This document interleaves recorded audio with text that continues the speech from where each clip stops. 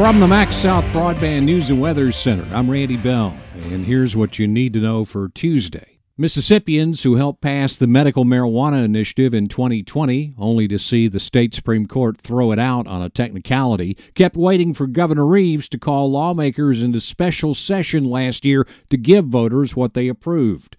But he didn't, saying the proposal would give people, in most cases, more marijuana than they need. Now, as the 2022 legislature convenes in Jackson today, it's one of the issues on the front burner. I think it will be taken up early on in the session. We'll bring it to the floor once it comes out of committee with whatever changes they've got and send it on down to the House. Lieutenant Governor Delbert Hosemann, who presides over the Senate. This is not recreational marijuana, and I'm not supporting that, and I don't think the members of the Senate will support that.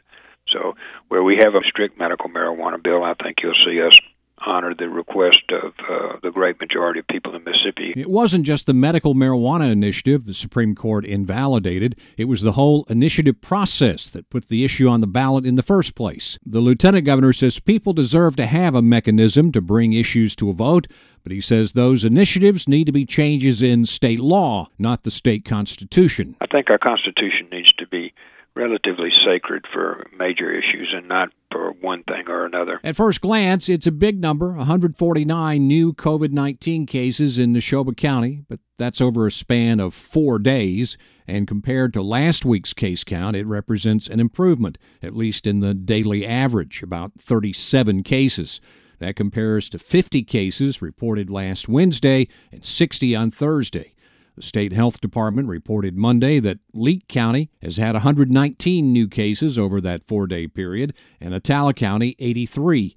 There have been no additional deaths blamed on the virus in the 3 counties. A new year and some new leadership for the Attala County Board of Supervisors. Have a motion? So moved. Second. Motion and second. All in favor say aye. Aye. The board voting Monday to name Willie Pertete the new president and Billy Coffey as vice president. Find the latest news and weather online now at breezynews.com, kicks96news.com, and cruisin98news.com. From the Max South Broadband News and Weather Center, I'm Randy Bell.